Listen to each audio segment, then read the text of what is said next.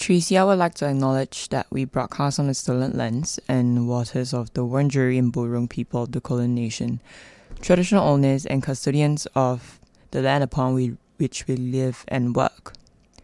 We pay respects to elders past and present and extend that respect to other Indigenous Australians who may be listening to this broadcast. We recognize the continued resilience of First Nations people in the face of ongoing colonization and settlement. We acknowledge that sovereignty was never ceded and a treaty was never signed.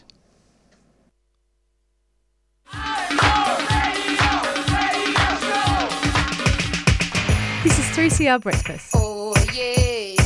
Alternative news, analysis and current affairs. Monday to Friday, 7am till 8:30am. Only double. Clap your hands.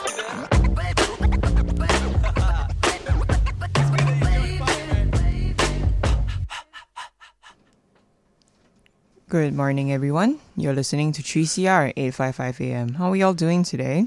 Very good, Grace. It's getting a bit lighter out there, which is nice. I'm very much getting excited. The daylight savings is coming along. Yeah, it's coming next week, if I'm not mistaken. Yeah, next week, Monday, I think, October 1st. So yeah, I feel like daylight saving just ended quite not too long ago. So time passed by really quickly.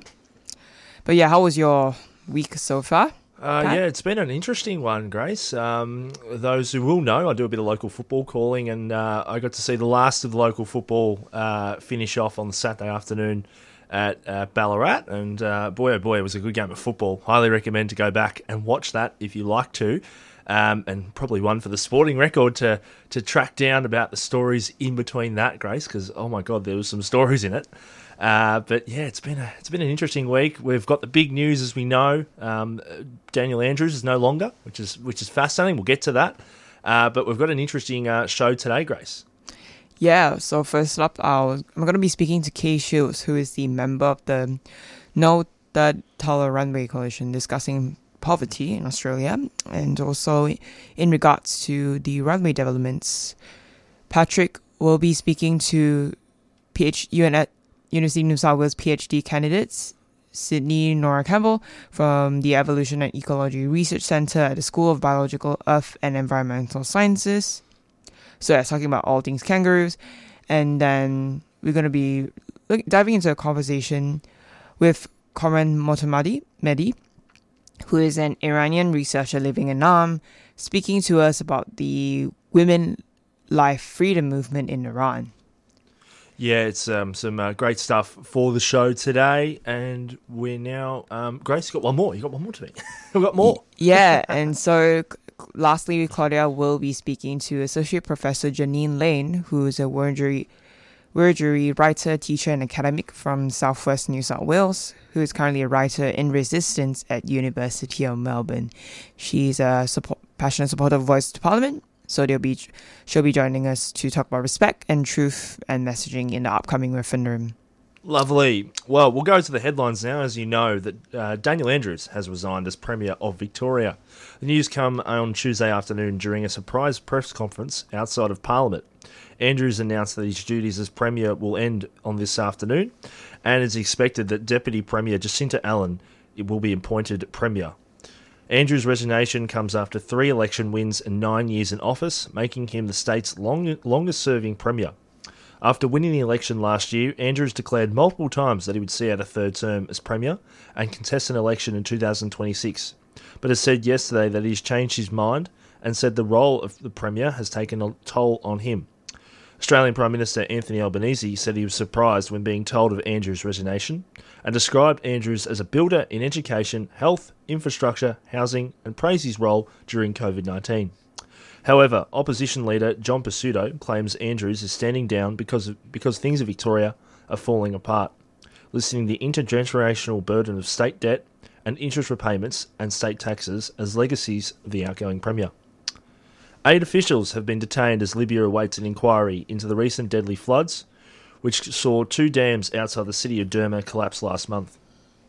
It sent a wall of water several metres high through the city and leaving over 3,000 people dead and around 10,000 still missing. The prosecutor questioned and arrested former and current officials with the Water Resources Authority and Dams Management Authority over allegations that mismanagement, negligence and mistakes contributed to the disaster. The 8 officials did not provide evidence to spare them from potential charges, and prosecutors ordered them jail pending the completion of the investigation. The US said it's disappointed by the absence of the Solomon Islands Prime Minister from a 2-day summit aimed at improving Washington ties to the region. Members of the Pacific Islands Forum gathered at the White House for the second year in a row for the summit, where President Joe Biden urged leaders to recommit to each other. However, Prime Minister of the Solomon Islands, Massimo Sorogwe, declined to attend the summit, saying he needed to attend to domestic issues, which has considered to blow to those diplomatic efforts. Sorogwe has attended last year's summit, but initially resisted signing a joint declaration being issued between the US and Pacific Island leaders. He has since visited China to meet President Xi Jinping, and last week told the UN General Assembly of his country's increasingly close ties to Beijing. The White House used the Pacific Island Summit to announce it had formally begun recognising the Cook Islands and the Niue as sovereign and independent states, meaning diplomatic relations will begin with both. And they're all your headlines for this Wednesday morning. We will now head to a little break, but up next we'll be talking all things airports and poverty with Grace.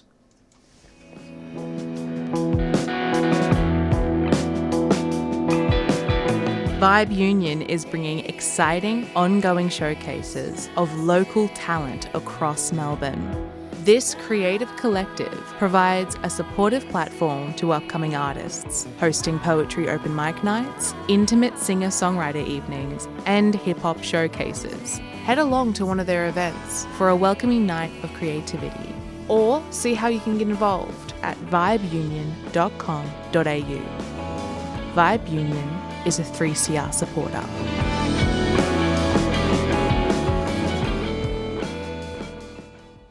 You're listening to 3CR 855 AM.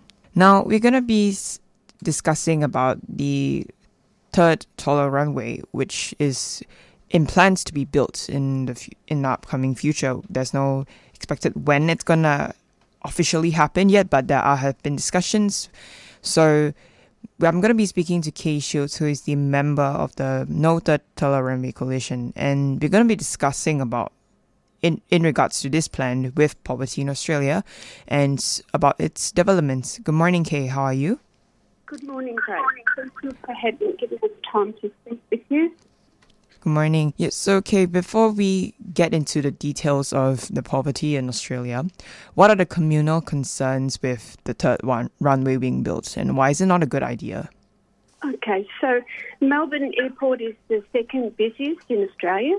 It has no night curfew, and flights have increased by 61% from 1985 to 2018 until, because of COVID, stopped that really. And its sound footprint increased by 156 square kilometres from 2013 to 2018.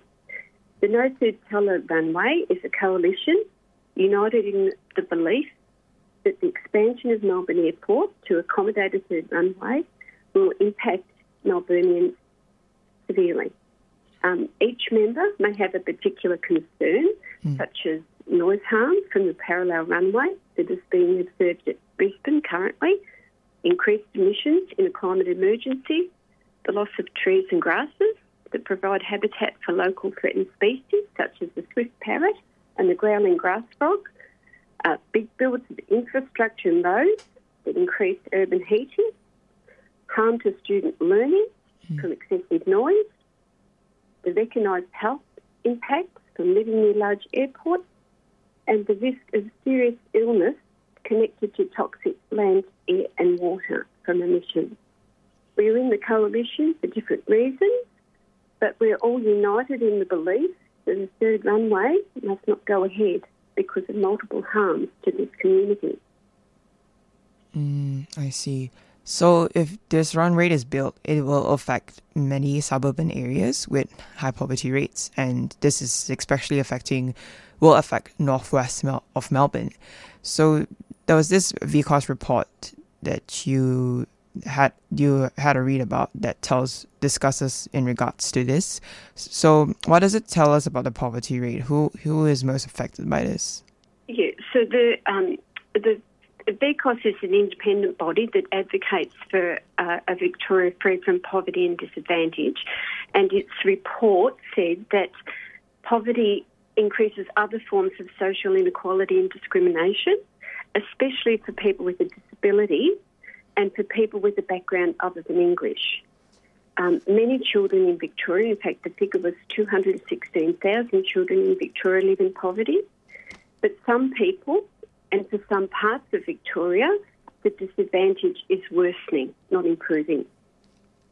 Worsening disadvantage was reported in Hume, Brimbank and Melton, that make up 3 of the top 5 council areas most affected by poverty. And all those council areas are close to the airport. Coincidentally, 7 of the 10 suburbs listed with the highest poverty rate for children under 15 are situated around the airport and its flight path. The suburbs listed were St Albans North, St Albans South, Roxburgh Park South Somerton, that's one group, Roxburgh Park North, Meadow Heights, Broadmeadows, and Campbellfield Coolaroo was another subgroup. These suburbs have entrenched pockets of disadvantage. We're not saying everybody in those suburbs are disadvantaged, but there are pockets of disadvantage already, and they will be further impacted if the flight path goes ahead. I see. And so noise pollution is actually one of the major concerns, like the main concerns when it comes to runways and airports. What are the financial consequences that these poorer communities are going to have to bear when affecting their health and lifestyle? Yeah, well, look, people do focus on noise, and noise is harmful, but there are a lot of negative concerns that will impact on their finances. So the negative health consequences from living near a large airport are well documented. Airport communities have higher rates of health concerns, such as greater percentage of infants born prematurely or with low birth weight, high hospitalisation rates for asthma, stroke, lung disease, heart disease and diabetes. Ultrafine particles, or commonly referred to as UFPs, are released into the air from aircraft and road traffic, and these are the most harmful of all emissions into the air because they are microscopic in size. UFPs enter the lungs and the brain, causing diseases such as early cognitive decline, lung cancer and brain cancer. They've also been implicated in the spread of COVID. The method of how it's done has not been confirmed, but the correlation between the spread of COVID and UFPs is positive. And UFPs can be carried by prevailing winds up to 20 kilometres from airports. Poor health is not just feeling unwell. It impacts on the ability of people to work or attend school. It puts constraints on time and energy for caregivers to look after people who are sick. It increases financial hardship due to the cost of doctors, hospitals, admissions and medications. Yep. Oh, okay. So, and obviously this is also, this will affect many children, and we know that health issues and not financial consequences, but also just health issues will highly affect children in the future. So and in regards to this project, the government has also been trying so far in getting community feedback. So what has the government done anything with it so far? Is it working? Look, to be honest, the prospect of a third runway is being pushed by private enterprise with the support of the state government for the supposed benefits to the economy. The coalition has been trying to engage politicians, but it's been a very hard road. The majority of politicians from both the government and the opposition have maintained a wall of silence on this runway. Suburbs with pockets of entrenched disadvantage are being asked to absorb more impacts from this runway. And the VCOS report said that successive state governments have not addressed the disadvantage in the northwest of Melbourne, and in fact government continues to disadvantage us by choosing to support projects such as the No Third Runway. We have been writing to ministers, visiting Minister King at her electoral office in Ballarat, doing a lot of agitating and getting very little feedback from politicians at all. Some politicians have agreed to let us meet with staff members, but I'm not going to name any politicians, but we have, very few have given us time to meet. So basically it's a bit of a brick wall. Definitely. Okay, unfortunately, we're running out of time soon. Just one last question for you. Yeah. What can listeners do to help, and what's the best option that we have? The listeners, look, get active in your community. If you're worried, ring, write and express your concern as an individual, as a group or as a community. Do some simple actions like take a photo saying No Third Runway and send it to Catherine King. Send it to your local federal member, your local state member. Come get a poster from the coalition saying No Third Runway and put it on your fence. Join the No Third Runway coalition and start to learn about the harms that will impact people from this third runway, and especially people who may not be aware of it, because the Northwest is a very multicultural community and language has not been provided and information has not been provided to these people in their language. So, we need to make ourselves and others more aware of the impact of what is happening here and its effect on the health and future of ourselves and children in the Northwest especially. Yep. Awesome. Thank you so much, Kay. It's been lovely having you on our show. Thank you very much, Grace. Thanks for giving us time. No problem. No problem. Bye-bye. Thank you. Bye. And that was Kay Shields, who is the member of the No Third Tulla Runway Coalition, discussing poverty in Australia and in regards of this with the possible developments with the Tulla Runway. Very interesting, Grace. It's a big issue. Someone who does live out that side of way, I do know how important that third runway is to the local community in terms of the impacts it could have. But also, there's also an interesting space going with the whole airport anyway, in terms of extra development and the likes. Anyway, we're going to move on now. We're going to play a bit of a song, and we're going to go to El Pueblo Persian, and then after that, we'll be speaking about kangaroos.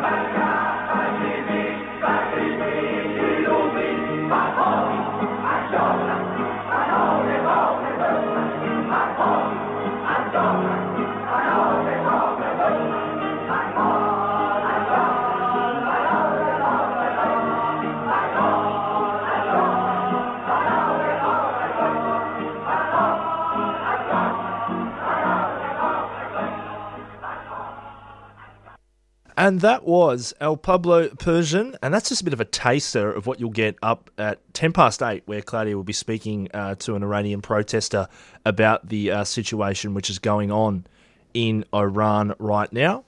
But we're going to go into another track. It's called Are You Looking at Me by Colin Hay.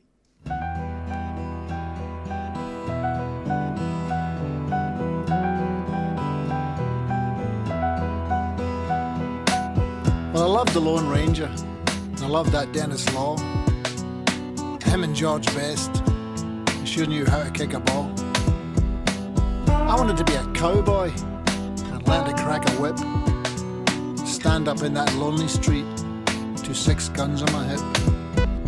Along the mighty Beatles came, and everyone went, ah! They could play and sing and everything. And of course that John could draw. Well, that was it for me. I never once looked back. Had tricks to learn and waves to catch. I had a plan of attack. Are you looking at me? Are you looking at me? Are you looking at me? Are you looking at me, pal? We headed south, where the surf came crashing in. From black and white to colour, from innocence to sin. It was summer in December, blowing heat waves in my mind. People talking funny, some cruel and some were kind. From the crackle of the cane to the frown of a big black snake. From the breakers at Bondi and down to Wallaga Lake. From the sound of a million fly screen doors closing on the past. Like that chimney the fires couldn't burn. I was built to last. Are you looking at me? Are you looking at me? Are you looking at me? Are you looking at me, pal? When I flew across the ocean, I was number one. People gave me everything, and I didn't need a gun. Walking down that avenue, I never felt so alive. People calling out my name, and I'd only just arrived. There was a tightrope walking bagpiper in the middle of Central Park. Steam was rising from the ground. I wore my cape out after dark. I had myself a moment, my day out in the sun. It's an unfinished story, but it's more than just begun. And I know more than one thing, but not more than 2 or 3. And I'll tell you if you'll listen, and I'll tell you for free. It's no life being a cowboy and eating all them beans. The coffee's cold and the herd is gone. And all you've got's your dreams. You can always put your spurs back on, but save them for Halloween. You're better off heading north, or somewhere you've never been. Are you looking at me? Are you looking at me? Are you looking at me? Are you looking at me, pal?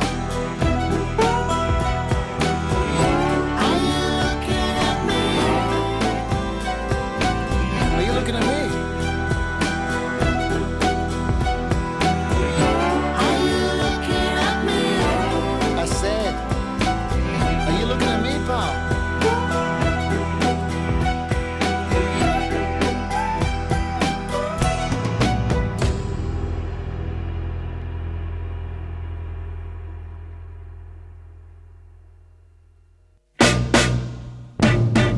You might have heard about the Community Radio Plus app, but it's only when you start using it that you'll wonder how you lived without it. You can listen to us wherever you are, at home, work, driving. On public transport, gardening, protesting, or even in the bath. Just search Community Radio Plus wherever you get your apps.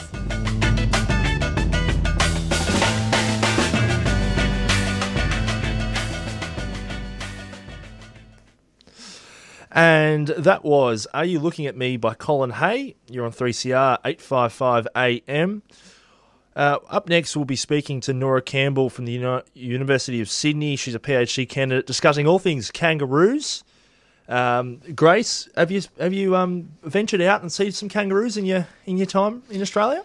Yeah, of course. I actually, when I was on a holiday with my cousin, when she came over to Melbourne, we surprisingly actually saw one small. I'm not sure if it's considered an adult. I'm guessing it's an adult because it had a womb. So because the pouch. Yes, yeah, the pouch. So you've got joeys and you've got the mum kangaroo. Yeah. So and we actually saw the kangaroo in the Dandenong ranges, and we were hiking. Actually, we were just about to come down after going up about 1,000 steps of the Kodak Hill, and yeah, it was surprising to see a kangaroo up in the mountains because usually they're on the flatlands, from what I know. Yeah. And of course, I've seen them before, like years ago, but this was actually the first one that I've seen in a very, very long time. It was really adorable, but personally, I prefer wombats over kangaroos. Okay, listeners, there you go. Grace likes wombats instead of kangaroos. Yeah, because I think wombats are cuter, and they're so adorable. My cousin took a picture of it when she went to the zoo, and they're the cutest thing ever. So I personally prefer wombats. So yeah, I'm surprised you haven't had any discussion with wombats, but it's all good. Kangaroos are one of the main animals in Australia, so... Well, we'll find out about more kangaroos and wombats as Nora Campbell will join me on the line. There you go, listeners. Grace likes wombats, which is interesting. We've got University of New South Wales PhD candidate Nora Campbell on the line. Nora, how are you this morning? Oh, good, thank you. Very good. Are you a wombat or a kangaroo fan? I think I have to be a kangaroo fan because that's what I study, but I do agree wombats are pretty cute. Yes, they definitely are.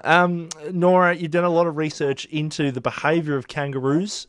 Just give me an idea of what this is all about. Yeah, absolutely. So my PhD supervisor, Terry Ord, and I took photographs of kangaroos over 6 years, and so of the same group of kangaroos. And using this really big data set, we were able to have individually identify each kangaroo and then look at what their associations were like over each year and how their friendships and relationships changed, which was really exciting. Yeah, definitely. Nora, what does that mean in terms of the social side of things? It was something I found interesting in your work was kangaroo mothers are more social and more caring to joeys. That was something that a lot of us, in the science world and especially the general public thought was the opposite. Just give me an idea into that.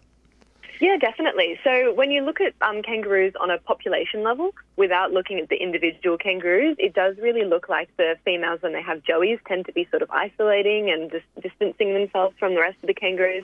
But because we looked at them on an individual level, we were able to see that while they might have had smaller groups, they were actually associating more frequently with other individuals. So they were sort of had more friends, even though they were spending less time in large groups. So we think that's what the discrepancy is between our study and previous studies, but it's just an interesting, different perspective on what the kangaroos are up to. Yeah, definitely. There's a bit of a hierarchy system when it comes to kangaroos. Like I see out the backyard of my holiday home. I got a holiday home down South Gippsland Way, and very, very fortunate to have a great view of it, native Australia. And you see the mother, and then you've got the father side of things, but also the junior males and the junior females. How does that actually work out? It's really quite interesting because kangaroos don't follow the same social structure that you'll see in any other animal. They've got a really loose hierarchy-based structure. So it's not a strict dominance-based one where the males that are larger always on top. What it generally looks like is the larger males have more opportunity to mate. The smaller males will just get around that by hanging out with as many females as possible and trying to mate as much as possible, whereas the large ones, can chase them away because they've got that size on them. But it's sort of more of a loose-based structure, yeah. Yeah, I'm just thinking it's something out of the real human world, Nora, in terms of what goes on a regular weekend basis. I'm just thinking in the back of my head what goes on in the sense, the way you were describing it to me. That's just fascinating. What are you hoping to get out of this research? And also, where do you think this research could go in the future about kangaroos and our national animal? Well, what I'm hoping is that we can really understand a lot more about the social lives of kangaroos, because we do know a lot about them. They're one of our native animals and one of our most famous ones. So there have been a lot of studies, but the social aspect is something that's only been really picked up in the last couple of years on this level. So I think it's really important to just understand as much as we possibly can about the social lives of all of our native species, really. And so as for what we're doing next, well, we've added, since this project ended in 2020, we've added 2 more years of data onto the end. So we've ended 2021 and 2022. And as you might remember, we had that massive drought that sort of ended in early 2020. And then we also had 3 years of incredibly high rainfall. So what we're going to look at next is how that low and high rainfall has affected the kangaroo's population structure and also potentially their social lives. Yeah, definitely. What does increased water do for kangaroos, or less water do for kangaroos, Nora?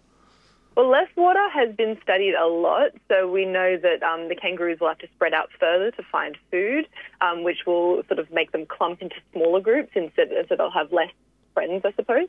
And they'll also, the males are more likely to leave and go find a new population, which puts them at increased risk of being hit by cars. And just a general increased mortality risk the worse the drought gets. But there actually hasn't been too many studies done on extremely high rainfall, and I think that's true for a lot of Australian native species. So I've seen a couple of studies done that look at parasite levels, but for the most part, there really hasn't been much. So it's kind of exciting to see what we're going to find. We're just in the stages of doing the data analysis now. Yeah, that sounds awesome. In terms of that data analysis, give the listeners an idea of what that process looks like, and also what it looks like on a daily basis. So what we get when we look at our data is we get these huge, massive spreadsheets that take forever to go through. And so the ones for the project we've just completed with the sociality, we've looked at which kangaroos were hanging out with other kangaroos and how many times they hung out with them in any given day or any given year. And so once we've done that, we have to do some coding, which I think a lot of ecologists will agree is a bit unfortunate. But we have to go through, we use a program called R, and we have to do some coding to try work out the statistics behind all that. And it's not particularly exciting, I'm afraid. Well, it's always exciting. Stats are always interesting, no matter what it is. And kangaroos would have their own interesting statistics. I'm just thinking, do they get a hardball get at one point here, Nora? I'm giving a bit of a sports analogy to this one. In terms of also that, do you name them at all, or do you just leave them as number 1, 2, 3, 4, 5? That's an interesting question. I did start to name them. I was naming them after my friends for a bit, and then I was just giving them names based on what I thought they looked like. But then we had 130 individuals throughout the entire project, and I just started not remembering the names, whereas I found it was easier. Like if I recognized a kangaroo and I didn't remember the name, but I might remember it's one of the 40s, and then I'd only have 10 kangaroos to look through to work out which one it was. So unfortunately, it was easier just to give them numbers. But I still remember some of the numbers, so clearly it was a better system. Yeah, definitely. And in terms of also the sustainability of kangaroos, where do you see that going, given the fact that the population is so high and so vast? Oh, yeah. See, that's an interesting question. So, yeah, kangaroos have this massive population, especially south of the Dingo Fence, where we've gotten rid of all the major natural predators for them. It's quite convenient. They also really adapt well to urban environments because they've got golf courses and we've put out lawns for them, and, on farms they've got these drinking troughs. So we've sort of created the perfect environment for them. And unfortunately, that does allow them to sometimes go a bit beyond the carrying capacity of their environment. So management-wise, I know in the ACT they do a yearly cull of some kangaroos. So they look at things like how big the population is, what kind of endangered species are in the area, because when kangaroos get to a big population size, they eat mostly grasses and small shrubs, so they can really estimate the natural population of grasses and shrubs, which is bad for the plants, but then it also gets rid of some habitat for small mammals. And so they'll look at projections of how much rain we're going to get in the next couple of years and, all that sort of thing. And so I know they do conduct a small cull over there, and I think some other states do it too. And then there's also the option of eating kangaroos for food, which I know a lot of people have explored. And that's another interesting one because kangaroo meat is quite healthy, and it's also you can't really farm kangaroos in the traditional sense, so they would have to be wild caught, which some would consider more ethical. Some people wouldn't. That's another bit of another debate. Yeah. That's another discussion for another day, Nora, because I got a feeling there'll be a few listeners out there arguing, well, I'm not a big fan of kangaroo meat. Oh, I like my regular steak, or those who are vegetarian or vegan might argue the opportunity of, well, hang on a minute, they're a poor animal. We've got to let them live their life, which I can definitely I a can very see as well. divisive topic. Yes. I'm not sure I want to comment on it now. Fair. This is just laying out the options. And there's also the possibility that once we start eating kangaroo meat on a massive level, if we end up doing it, that will end up exploiting kangaroos the same way we exploit a lot of our natural resources. So, there's arguments on all sides. Yes, definitely, Nora. Where do you see? It was interesting how you referred back to how we've given them the environment to live in. Golf courses are the great example. Someone who's a keen golfer like myself, and listeners will know, you go on a golf course anywhere across Victoria or anywhere part of Australia, you'll see kangaroos hobbing about while you're trying to tee off, and it's the bizarre situation where you tee off and the kangaroos are in the way of where you hit the ball. And I hope you don't accidentally hit them. No, I don't, Nora. I'm as listeners will know, I do shank one into the trees a few times, so we don't have any issues there. But in terms of that, do you get a little bit worried that we've given them that so much ground that there's that overpopulation and a bit of a concern there, or do you think it's just how it rolls in society now? It is a bit worrying because, I suppose on some level this could have happened naturally, but we've, as with a lot of things, humans have accelerated a natural process. I suppose the main issue is you don't see this so much on golf courses, but when there's the spill out of the kangaroos get too large for the golf course and then they move out into the urban environments.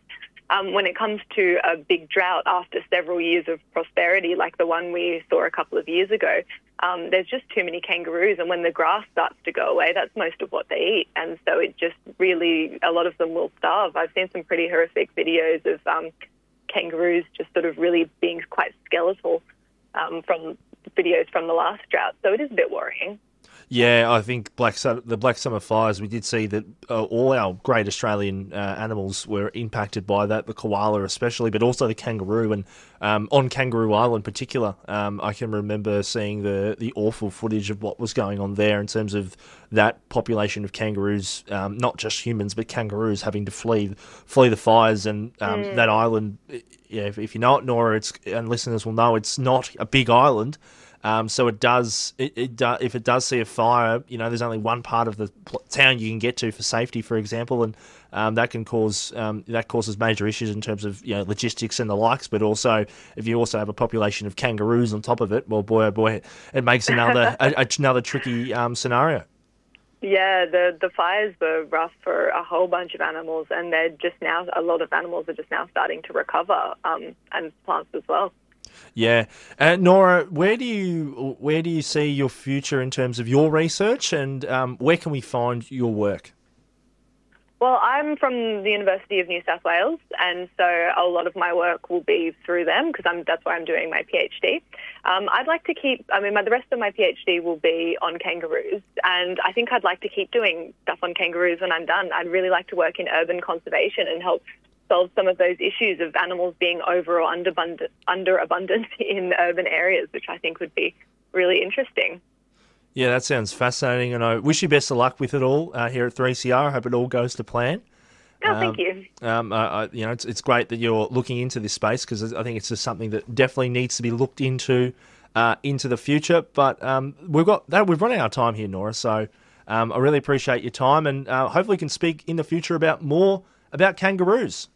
Absolutely. Maybe when I get my next paper out. Perfect. That was Nora Campbell there from the University of Sydney, PhD student, discussing kangaroos. And that is all. You might have heard about the Community Radio Plus app, but it's only when you start using it that you'll wonder how you lived without it. You can listen to us wherever you are, at home, work, driving, On public transport, gardening, protesting, or even in the bath. just search Community Radio Plus wherever you get your apps.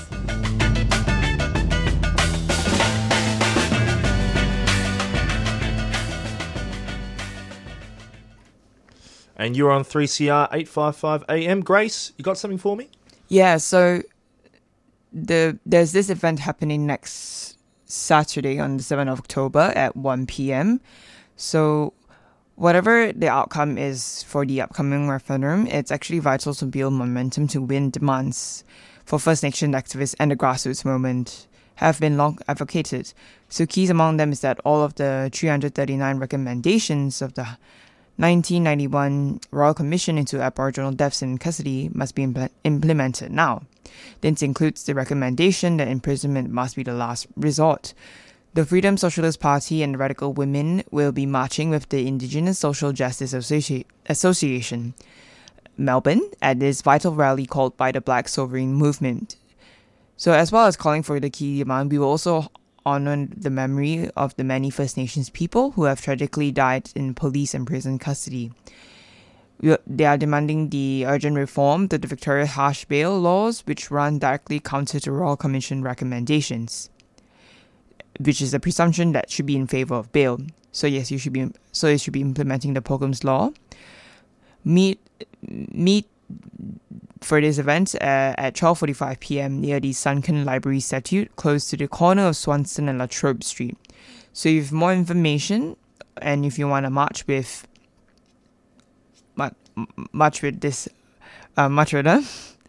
you can contact freedom.socialist.party at ozemail.com.au or look at the play cards on the day. So yeah, next Saturday, 7th of October at 1 p.m, there will be a National Day of Action to stop black deaths in custody. Thanks very much, Grace. You might have heard about the Community Radio Plus app, but it's only when you start using it that you'll wonder how you lived without it.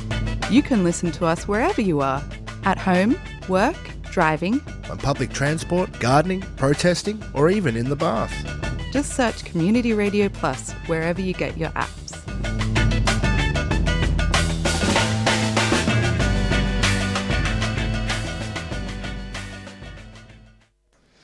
And that is 855 AM on your dial. You're on 3CR. This is 3CR Breakfast for your Wednesday. We're going to go to a song now called The Lost Song by the Cat Empire.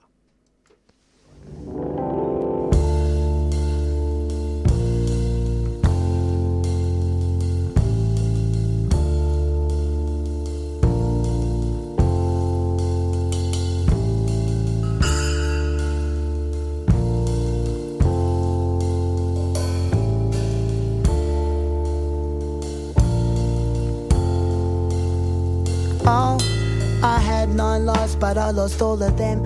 And I've been searching in the night, and I've been searching in the rain. I tried to find them, but they disappeared. They walked away, they dressed in black, they left my side. And all I say is that I wasted time when I look for them. For now I know that things gone past are never to be found again. No, never, never again. I had 9 lives, but lost all of them.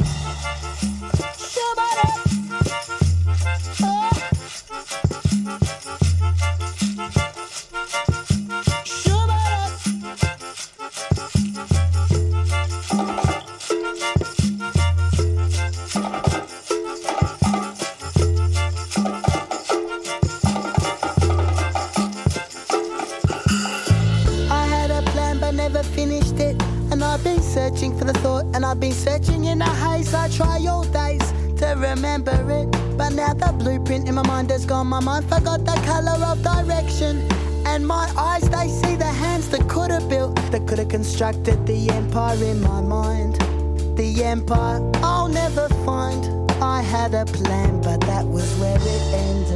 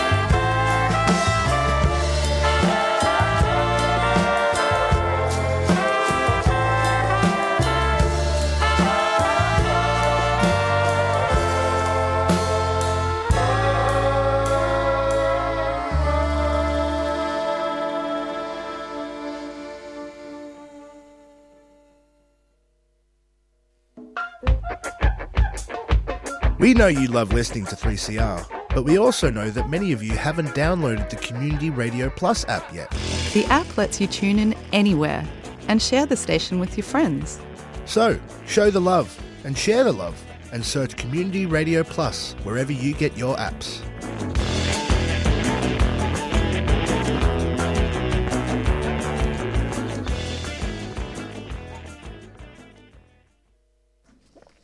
And you are back on 3CR 855 AM. That was The Lost Song by the Cat Empire. Well, we've got someone back finally after a few weeks off.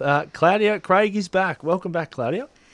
Thank you very much, Pat. It's nice to be back in the studio. I had a lovely break up in Exmouth in Western Australia. Went and checked out the Ningaloo Reef. Didn't see any koalas or kangaroos or wombats, but I did see lots of wallabies and beautiful marine life. Saw some whales playing out in the ocean.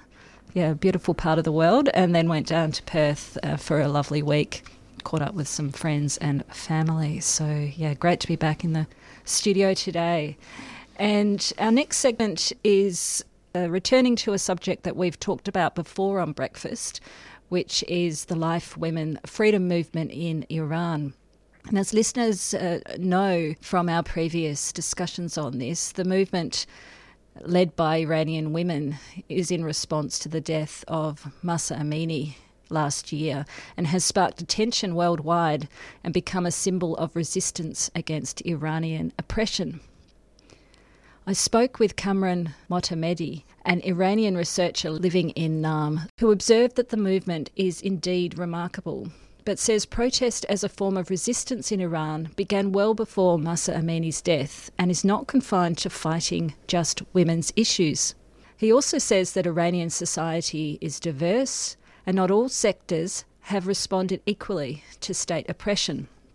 So I spoke with him on Monday and had this extended discussion, and we're going to bring this to you in over 2 weeks. So stay tuned next week. We'll be hearing then about the role of misinformation and Western imperialism in relation to Iranian resistance. But right now we're going to go to Kamran Motamedi.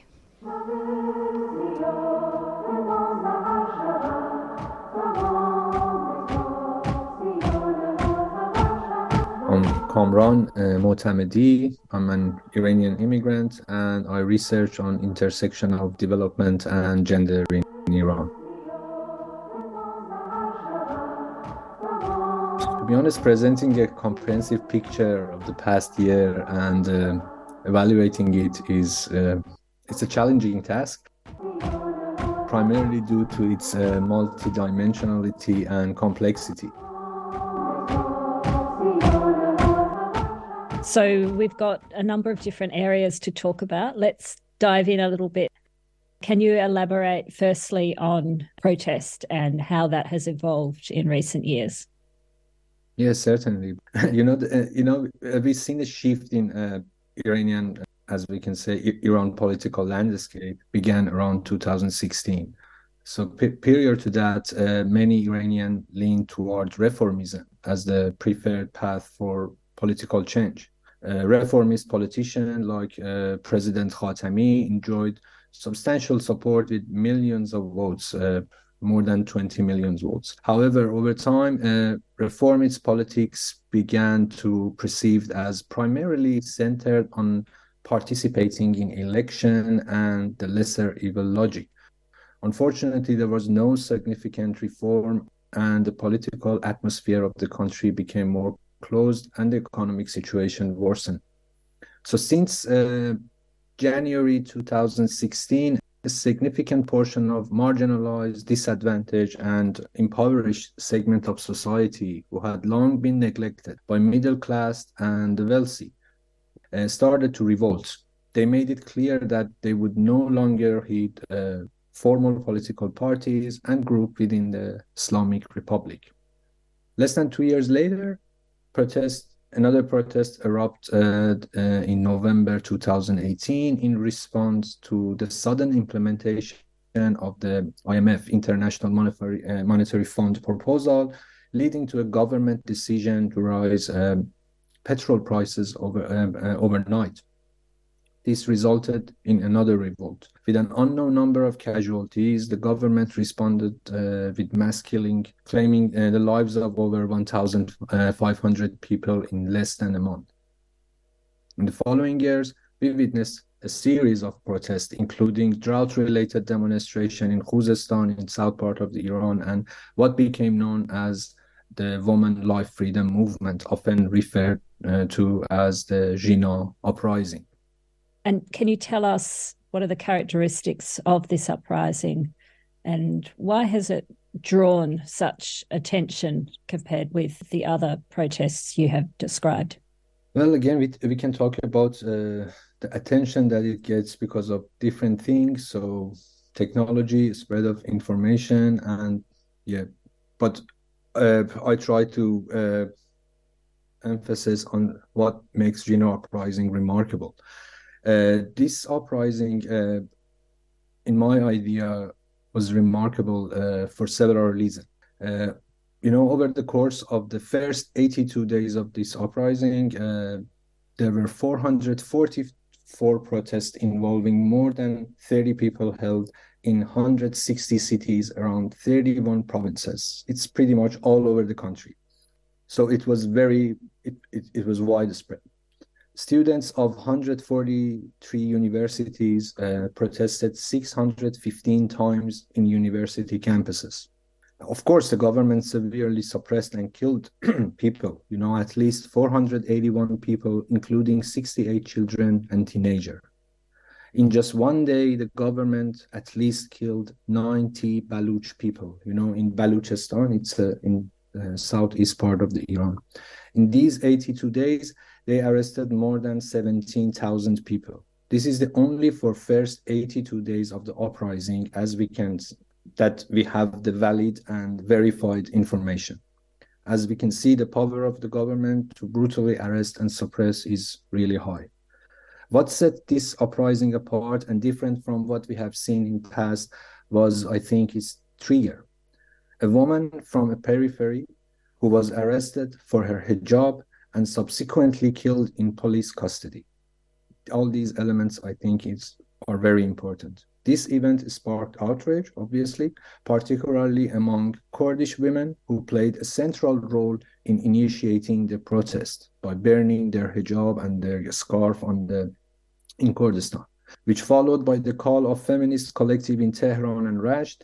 So women agency and direction were pivotal during this uprising.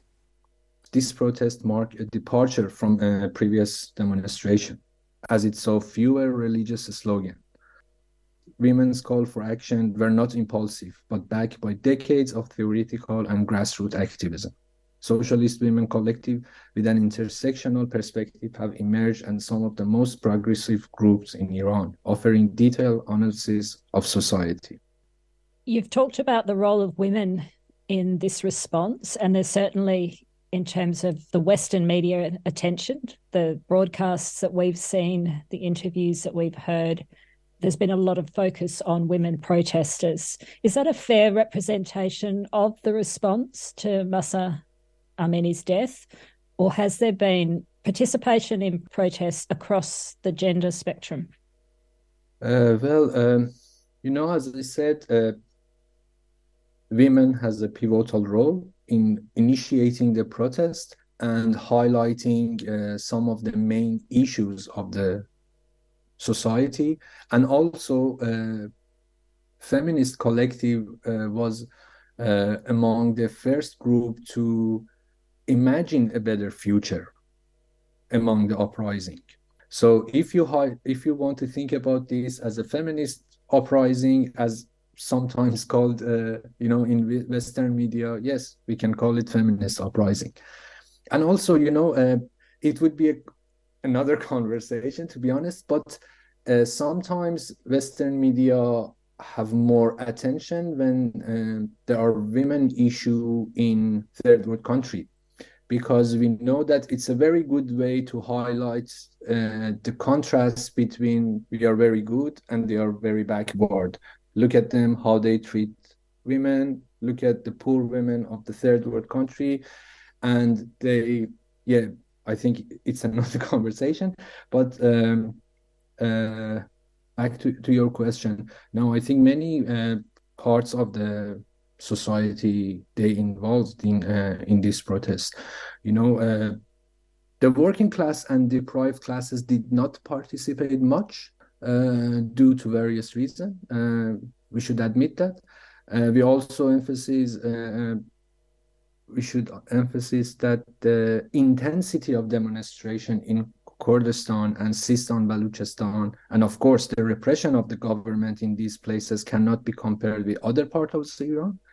Decades of political organization in Kurdistan has created a different political atmosphere in that society, which of course will be very informative and a source of inspiration for Iranian. I'm not sure if I answered your question. And you also talked about inequality between the centre in Tehran and different regions of Iran, the more outer areas. What role did that play in drawing more people to respond to Mahsa Amini's death? Yeah, I'm using, as you have noticed, I'm using the word system, wording to as core and periphery to highlight this, uneven situation between Tehran and other part of the Iran, and it's a result of more than 100 years. Since the shaping of modern Iran shape, and all these communities suppressed for sake of the uniting the country and unifying one country, shaping modern Iran, and this just repeats in Pahlavi era, in Islamic Republic after 1979. So we can say the short answer is a result of uneven capitalist development and shaping of modern Iran. And moving beyond the protests, would you like to talk a little more about the diversity within Iranian society and how that's contributed to the response of different segments of society generally? Yeah, that's to be honest, it's very important, and it's usually missed in the picture that we seen in mainstream media. It's really crucial to recognize this diversity, and we should say not all segments respond in the same way to these developments. In earlier protests, like what happened in 2016, we observed that some middle and wealthy classes remain on the sideline, while certain reformist politicians and journalists even criticized the marginalized protesters. However, the response to these events varied. Some segments of middle and prosperous classes express dissatisfaction with Islamic Republic also. They seek a society where obviously capitalist relations thrive, but social freedom also flourish without government intrusion into their private lives, as it's happened now in Iran. It's worth noting that environmental and drought-related protests sometimes pitted different groups against each other, leading to a lack of support in most part of the population as well. Nevertheless, the Jina uprising witnesses a widespread backlash with reactionary patriotic slogan countering the woman life freedom message and highlighting the complexities of mobilizing within a patriarchal society.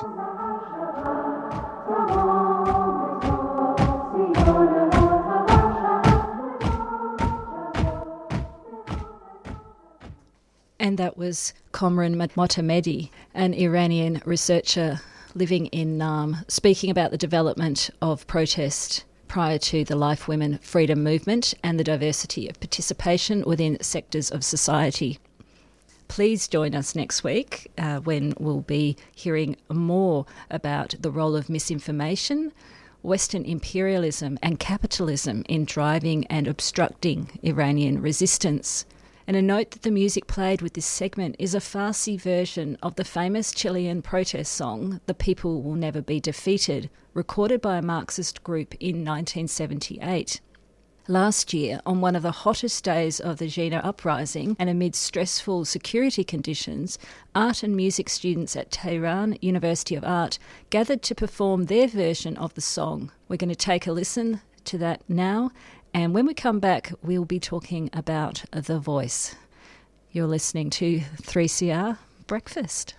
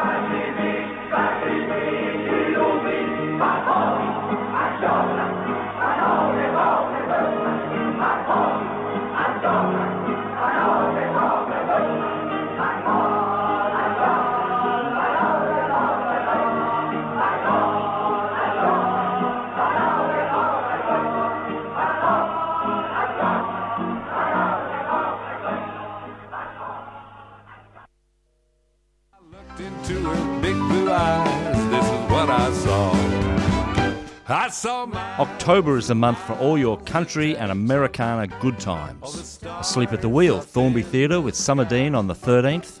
Melissa Carper, Brunswick Ballroom on the 16th. Willie Watson at the Mimo Music Hall on the 19th.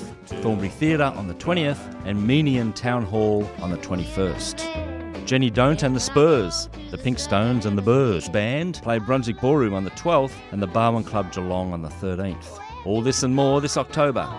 Love Police supports 3CR. Just wherever that wind does blow.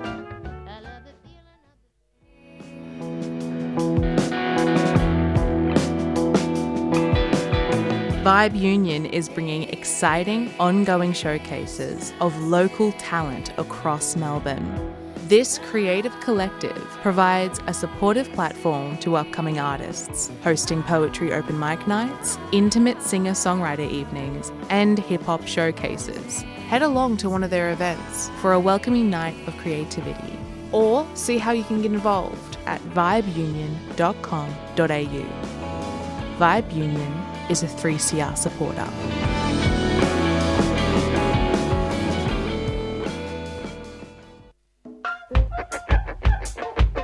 We know you love listening to 3CR, but we also know that many of you haven't downloaded the Community Radio Plus app yet. The app lets you tune in anywhere and share the station with your friends. So, show the love and share the love and search Community Radio Plus wherever you get your apps.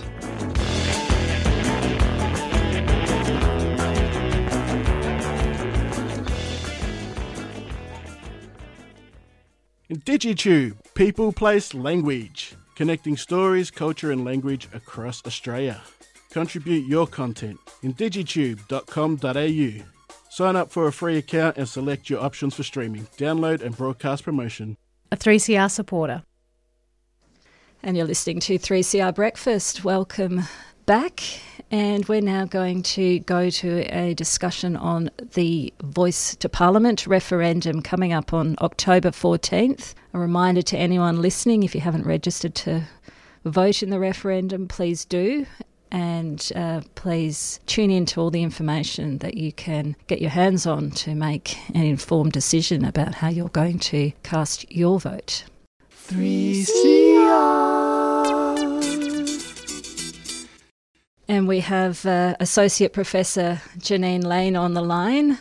Professor Janine Lane is a Wiradjuri writer, teacher and academic from southwest New South Wales. She is currently a writer in residence at the University of Melbourne School of Culture and Communication and is a supporter of A Voice to Parliament, here to talk about respect, truth and messaging in the referendum. Good morning, Janine. Good morning, Claudia. Nice to have you with us. Thank you. I'm joining you today from Ngunnawal and Ngambri country in Canberra. Excellent. Can you tell us a little bit about yourself and your background as a writer before we jump into the Voice and the referendum? Yeah, I'm a creative writer. I'm an author of poetry, fiction, creative non-fiction, essay and literary critique. And I've published quite extensively over the last, 2 decades or so in the areas of Aboriginal writing, Aboriginal self-representation, what's at stake in representation, writing otherness, and developing culturally rigorous literary critique for First Nations literature. And I have been a teacher for 40 years across secondary initially, but the last 23 years in the tertiary sector as a researcher and as a teacher. And I'm just moving into out of teaching a bit more at the moment and into full-time writing. Thank you. Sounds very comprehensive. Thank you.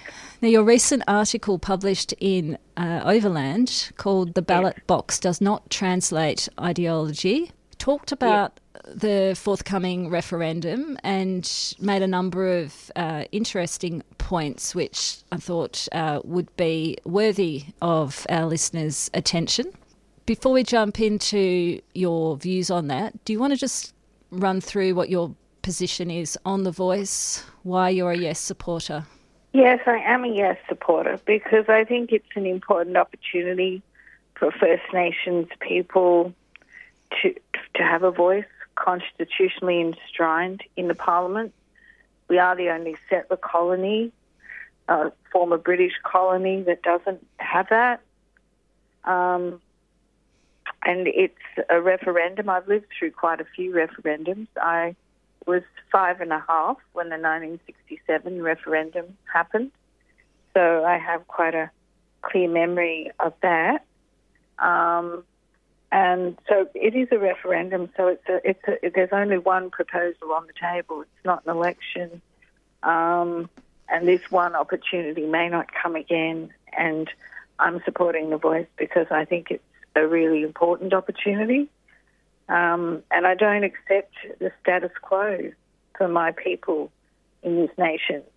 And I think that certainly while A Voice will not solve everything, it's an important avenue for implementing much needed and much overdue changes in health, in education, in jobs, in housing, in the justice system.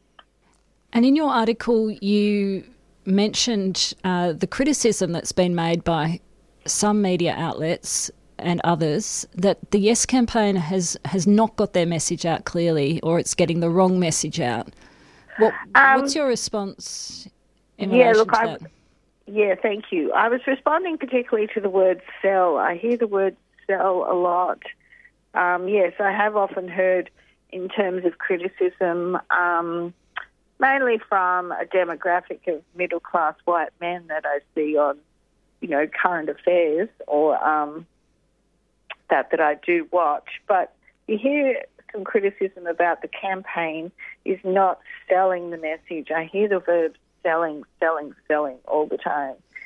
And, given the approaching referendum proposes to alter the Constitution to recognise First Nations peoples of Australia establishing an Aboriginal and Torres Strait Islander voice, I'm not sure how much more that can be embellished and shouldn't have to be embellished anymore.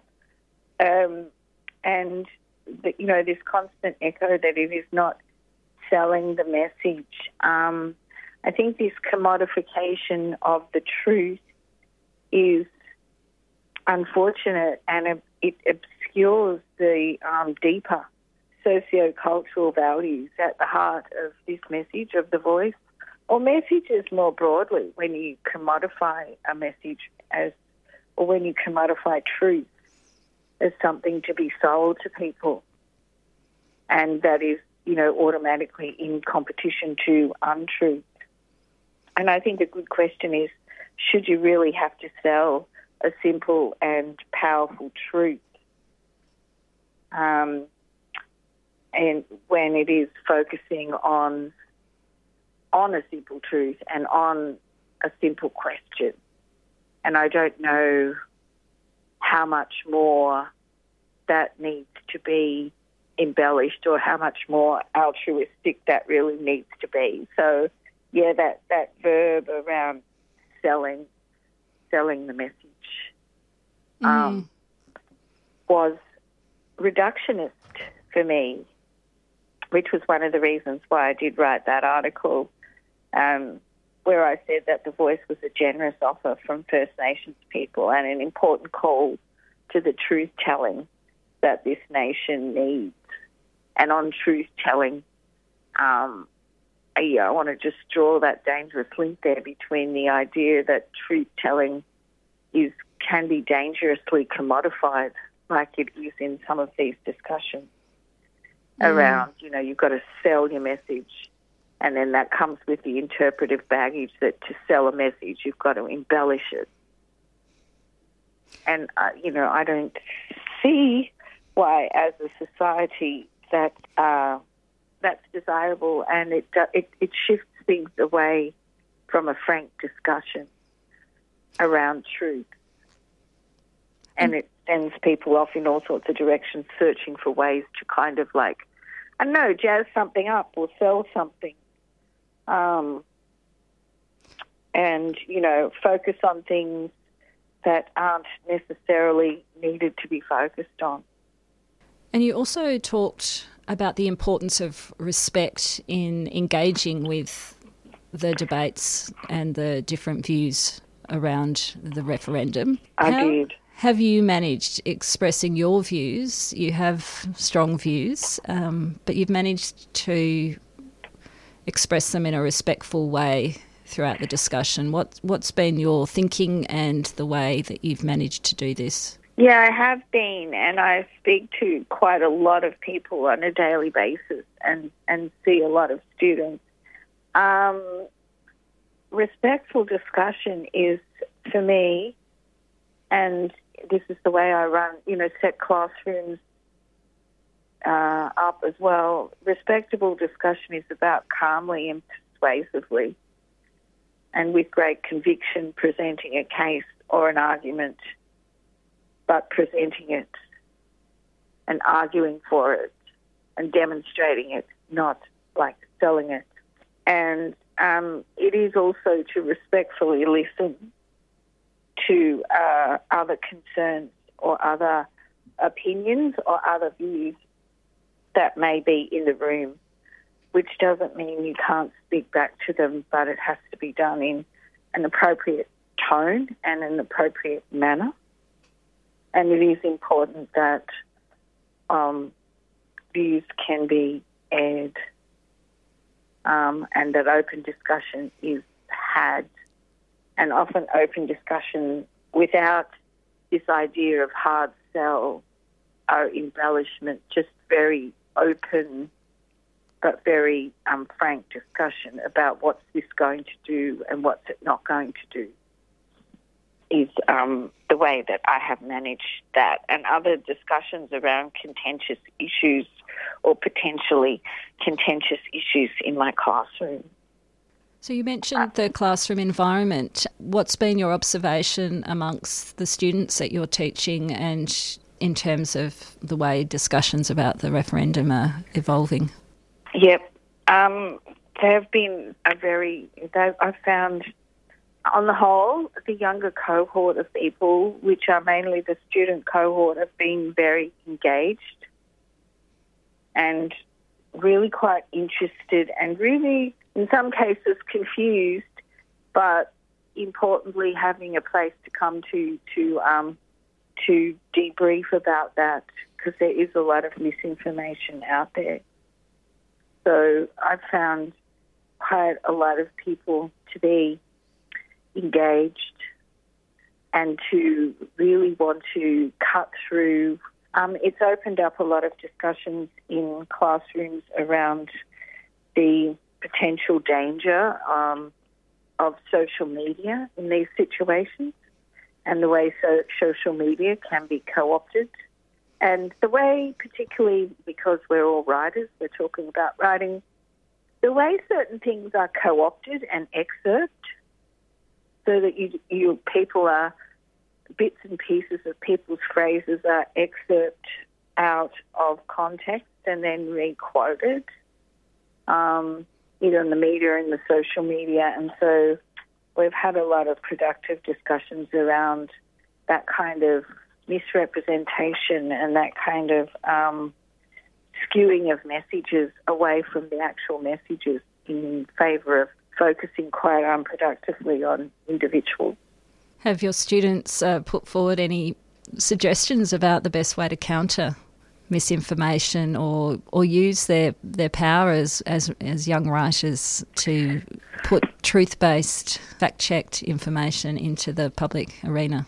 We have talked about it, and we have, the best way to do it is, I think what a lot of people think, the best way to do it is, you need to be aware of what sort of misinformation is out there, and then you need to be well informed to be able to counter that, both as a writer and in your day-to-day conversations with people. Most people shift their views due to the influence of others around them. So to be able to use the more comprehensive information that people have gathered and to be able to take, to be able to report on more extensive and progressive discussions has been a way that a lot of people have agreed is the way forward with this. Yeah, I think a lot of the media landscape is aimed to provide information and messaging in such short, accessible bites that the onus is really on the consumer of that information to have to put in a bit more effort actually to critique whatever they read, but also to search for balanced opinion and information. It has been a very good opportunity in class to practice and to look at critical literacy skills, how to read things critically and how to really critically examine things taken out of context, and how can you change a complete message just by misquoting or taking someone out of a context. And it has been very good in terms of it's been very productive in terms of the rigorous discussions we've been able to have around critical reading. And what a great subject to immerse oneself in, to undertake that exercise when it's a question being put to the whole Australian community. Yeah. So you mentioned you were 5.5 when the 1967 referendum was held. I was. Can you tell us, before we wrap up, what you remember about that referendum? Yes, I remember that, although I remember it from a child's point of view, I still remember so many people had a lot to say about us as Aboriginal people. And it wasn't always negative, that's true. There were supporters, but I do remember the situation of just feeling like you're stuck in someone else's story and everyone else is talking about you. And I also remember something my aunt said, because there were people then who presented elaborate arguments either way about the referendum, why they might vote yes or why they might vote no. But at the end of the day, my aunt said something like, at the end of the day, in the ballot box, it all looks the same. And, it's either a yes or a no. And I think that's what motivated my article a lot, because I know that the no side is not amorphous, and there's a progressive no movement there progressive black sovereignty movement there, whose aims I really respect, and they're their movement has much longer and deeper history than the more conservative no opposition. But at the end of the day, those two no's will look the same on the ballot paper. And as you pointed out with the last referendum in 1999 in relation to the monarchy, that the no's won out, yet 24 years later there hasn't been any new models put to the Australian people on that question. So yeah, exactly. I remember the 1999 referendum, very clearly, and I was in my 30s then. And while there was quite overwhelming support, but you could feel it on the ground just with people that you talk to. And I was working in schools at the time. I knew a lot of people. There was quite a lot of support for a republic, but people were genuinely unhappy with the model because John Howard inserted a preamble, and in doing that managed to split the yes support. And I think that the Australian public underestimated the situation, given that there was so much strong support for a republic, and there still appears to be, but that they thought that they would get another chance. And as you said, not even a whiff of another chance of a republic has ever come our way. It hasn't even been put on the agenda again with any serious due consideration. We're going to have to wrap up, unfortunately, coming to the end of our program, but I'd like to thank you for your time this morning and sharing your perspectives on this such an important decision for the Australian people on October the 14th. Thank you. Thank you for having me, and I just urge everyone who's listening to think very carefully between now and October the 14th, because it is a one-shot opportunity. Thank you. Thank you. That was Wiradjuri writer Janine Lane talking to us about the Voice referendum. I think that's it for our show this week. It certainly is, Claudia. It's an interesting discussion, and you could just talk for that for hours. There's a whole different space to look into that, only a couple of weeks to go until that referendum is held. Exactly. All right. Well, thanks for our listeners joining us this morning, and thanks to all our guests. Thanks to you, Pat, and we'll see you next week. 3CR Breakfast would like to thank the New International Bookshop, Melbourne's independent radical bookstore and venue, for their financial support of this program. You can find Nibs in the basement of Trades Hall in Victoria Street, Carlton. And while you're there, check out Radical Coffee, a worker-run cooperative cafe in the courtyard. Keep up to date with upcoming events at nibs.org.au.